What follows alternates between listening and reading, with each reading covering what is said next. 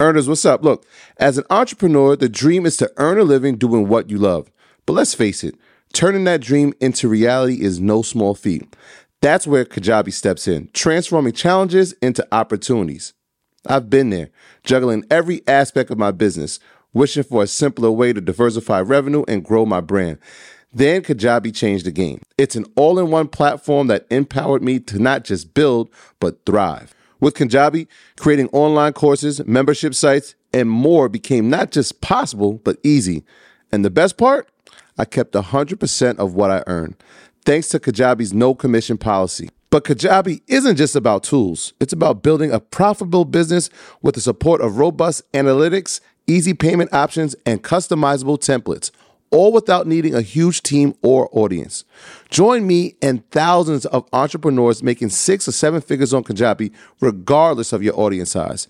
If you're ready to turn your passion into profit, Kajabi is your next step to success. So what are you waiting for? Build, grow, and keep what you earn with Kajabi. Start your journey today. And right now, Kajabi is offering a free 30-day trial to start your business if you go to kajabi.com/earn. That's KAJABI.com/earn.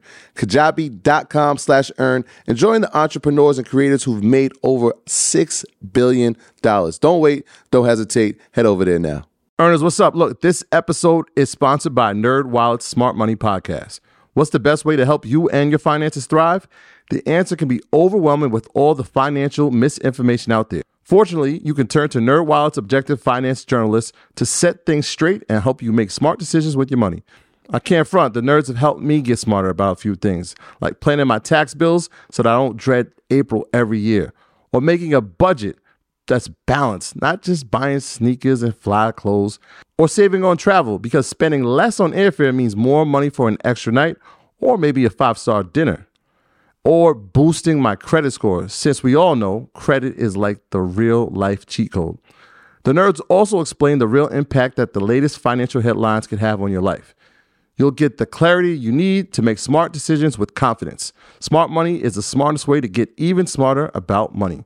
Let NerdWallet's trusted experts untangle today's web of financial misinformation. Listen to NerdWallet's Smart Money Podcast on your favorite podcast app. Future you, well, thank you. Another stock-related conversation. Mm-hmm. So ESPN has laid off 20 on-air personalities. It was Valentine's Day massacre. Jalen Rose. Shout out to Jalen. He is now exec at the NBA PA, announced today.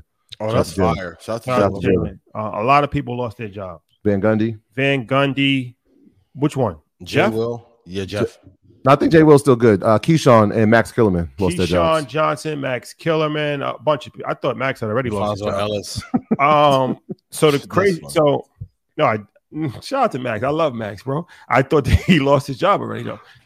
He's on every day too. So ESPN. So they laid off 20 people, right?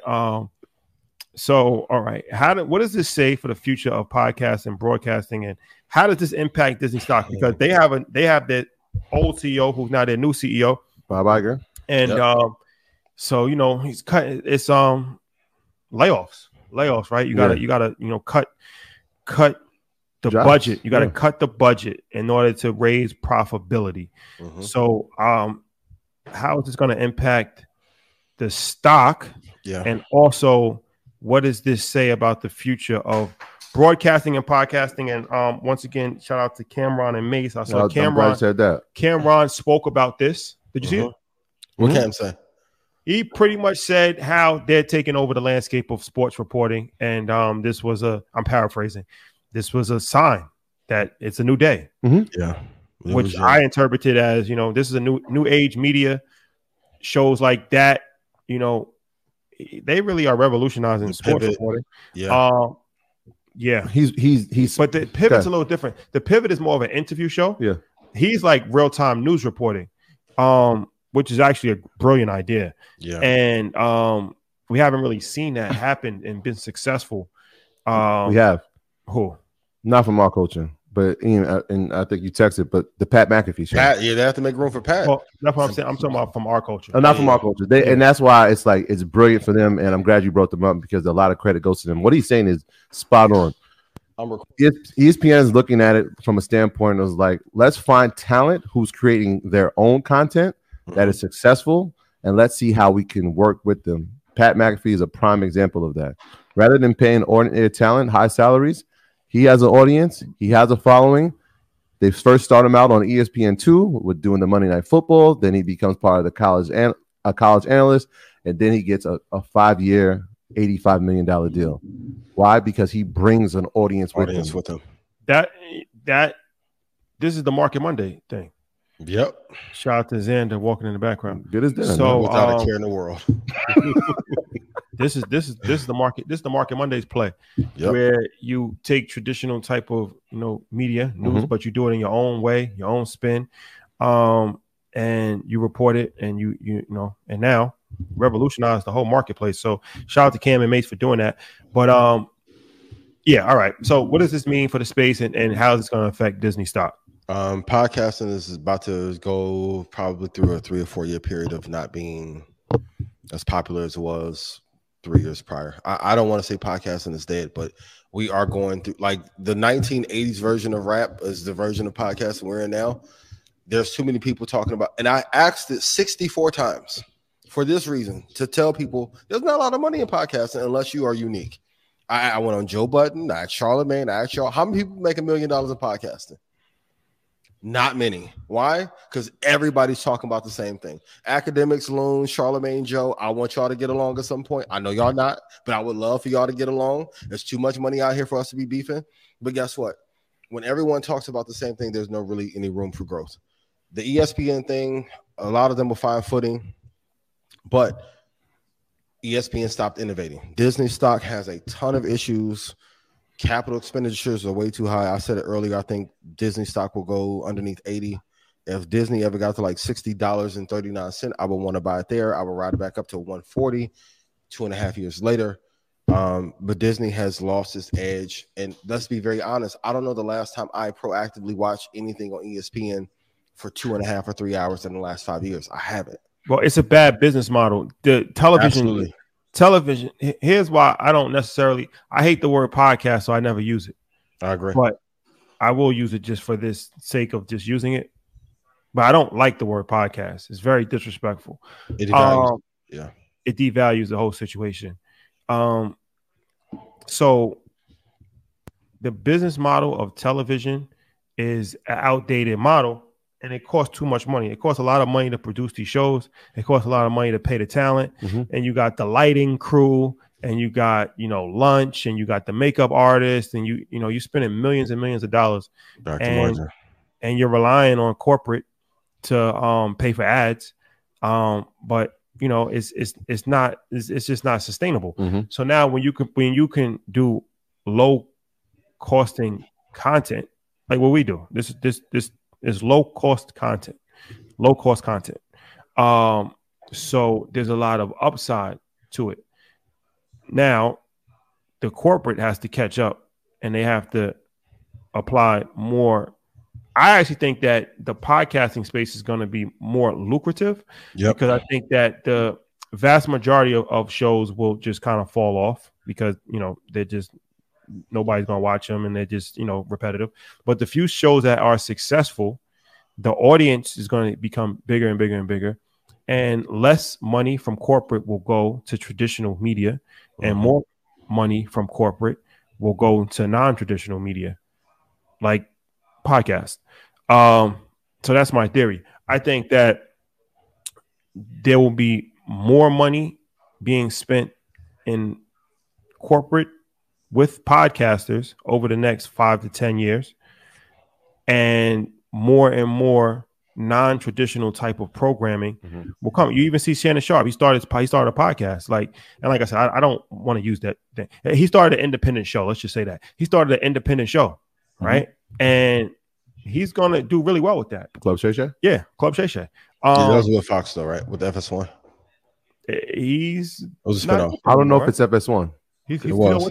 They financed it. No. The Club Shay Shay? They find it. Are you sure about that? I'll put some money up. Okay. All right. Well, either way, I think that you're gonna start seeing a lot more of that, because it's just not sustainable. The business model, less and less people are watching TV, and the money is not there anymore. Yeah. Yeah. But overall, I think Disney has a broken, well, not broken. The business model that they were using last century or last generation has to evolve, and it hasn't evolved fast enough to catch up with the demands of the consumer base. Now, Yeah. app great, but at some point they have to address. I think the capital expenditures, of course, are way too high on the employee side of ESPN, but also on that real estate side. They're going to have to figure out at what point one of those parks they're going to have to let go of. Yeah. The costs are too cumbersome. Because I'm a, and everybody knows if y'all watch my, I'm a Disney shareholder. And streaming was great. The numbers are great. It has slowed down. They have to figure out how to make this profitable. And we've talked to a lot of people in the industry, and they're like, look, streaming services, it's a bad business model. And nobody wants to say it because everybody thinks they're going to make money inside of it because of the things that you just alluded to, Shadi, where the amount of money that you're paying to get the content, to pay the staff, it's a lot, right? With the returns are unguaranteed. On top of it, Disney, they have, I mean, Hulu, that is, that's been okay for them, but they have a problem that they have to address before the end of the year, and that's having outstanding rights to Hulu, right? Comcast owns a percentage of it, so they got to figure out what they're going to do with it. The other part is, yes, Bob Iger has done a great job with the company, and they had to bring him back, but what is the succession plan? No succession plan. We haven't heard it yet, and that's concerning, right? Because when we talk about, and we said this during the live show, is like, who's the leadership? Yep. Like, it's an uncertainty around it. So even as a shareholder, it's like, yeah, we believed in Bob's vision, and I like the path of it, but now, like, he's here for an interim, and who is the successor? Does that get announced within the next 6 months? You close it out, because we know his term is only going to be 2 years, and we're already 6 to 8 months into that. So that's an issue that needs to be addressed. But I'm still a shareholder of it. But I believe I'm with you, Ian. The expenditures on top of, and it's unfortunate that people have their jobs cut, right? The ESPN layoffs are because they're notable names, but there were 7,000 people that got laid off early in the year that we don't know their names, and those people don't have a job with the company anymore. So layoffs are happening, and this is one way that people and companies, they do. It's a necessary cost for them to say, all right, how do we get more revenue? Well, we're going to have to start cutting payroll, and it's unfortunate. Which can only last for so long. Disney's PE ratio at the end of 2021 was 91. It's currently at 39. PE ratio is technically still too high. Even though it's a mix of tech and commercial real estate, the PE ratio to be in a safe range should be like around 22. It has a little bit more to come down. But I mean, Bob is a great CEO. I love him dearly. But like you said, like, he's going to have to extend that tenure because I don't know any viable. And that's another thing. Like, when we had all these CEOs, remember when I told everyone, shout out to Red Panda, look at how many CEOs began to take the golden parachute. That's how you know when times are getting bad. Just like we don't have an incredibly viable presidential candidate, we don't have a bunch of CEOs. Like, the farm system for the next brilliant CEOs, they are not there. And that's many companies. Like, after this class of CEOs begins to retire, there aren't a bunch of amazing CEOs in the wings that are providing a ton of innovation. And that's why, like, the alpha on Elon, as crazy as he may be, even with the thing that he did with Twitter this weekend, which I think is really a non-factor in the long term. That's why that stock produces a lot more alpha in comparison to Ford, because he does have some genius, some ingenuity, etc. But there are not a lot of great CEOs at this time that are leading some of our best companies. I wonder what the thoughts are, and Ray Rodriguez kind of read my mind here. Our thoughts are on Adam Silver. There's been, the commissioner of the NBA, talks of him being a part of that succession plan and being this next CEO of Disney. It's interesting because at All-Star game in Utah, one of the keynotes was Bob Iger. And most people are like, well, why is the CEO of Disney here? Well, if you look at the network that hosts the finals, ABC is under property of Disney, so it makes sense. But their relationship, they might foster a succession plan. What are your thoughts on maybe Adam Silver? I think he'd be a good CEO. I think they need a stronger management team, but I wouldn't be mad at him. We talked about this a couple months ago. I wouldn't be mad at him for leaving for that position. I would like to see what his like 5-year plan or his vision is for it if he takes it over. Because clearly he has to take it in a different direction. But Adam seems to be very level-headed, and also like the players seem to be favorable amongst him, which is a sign that he would probably would be able to get along with the employees very well. And it seems like a very open door type CEO. So I think it could work, but outside of that, I don't see many people who could run that media company right now and turn it around. And profitability too, right? The NBA, if you look at, during his tenure, has been more profitable than it was before he had it. Yep. Which is always a great sign. Speaking of profitability, can we talk about crypto? For sure. But before we do that, let's make sure they hit the like button. Yes. And share. Share with 5 people. Baltimore, we will be. I'm coming home. I used to live in Baltimore. So we are this Saturday. We're speaking at the Wealth Summit Live. Go to ravenparis.com, Wealth Summit Live, and get your tickets. It's our first time ever doing anything in Baltimore. So looking forward to it, man. But the Disney thing is just, the last thing is just they built a very impressive company over the course of time with, Marvel, with Hulu, with Disney Plus, with ESPN, with ABC, with so many different things. And that's, on a business, like when you're looking at business at the highest level, that's what it's about. Just like acquiring different things, having your hat in a variety of other things. Like that's something that no matter how you feel about Disney, I think that they built one of the most impressive companies in the history of the world. And I guess that's why Kanye has always compared himself to Walt Disney. Yeah. He really has a strong admiration for him and the company that they have built. But it'll be interesting to see what the next 20, 50 years for Disney holds. My graduates from my school being Forbes, bag drop. Bag drop. A mic drop. Bag drop. Bag drop.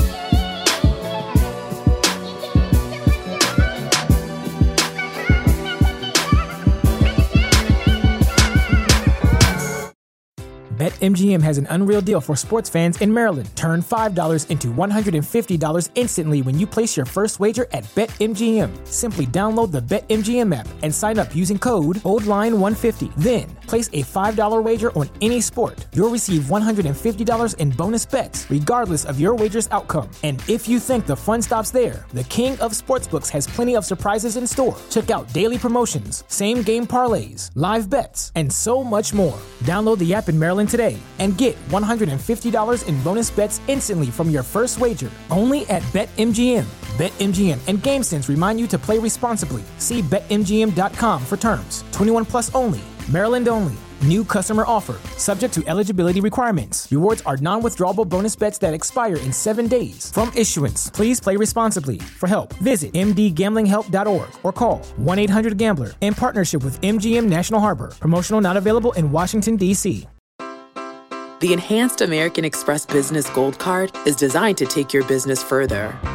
It's packed with features and benefits like flexible spending capacity that adapts to your business, 24/7 support from a business card specialist trained to help with your business needs, and so much more.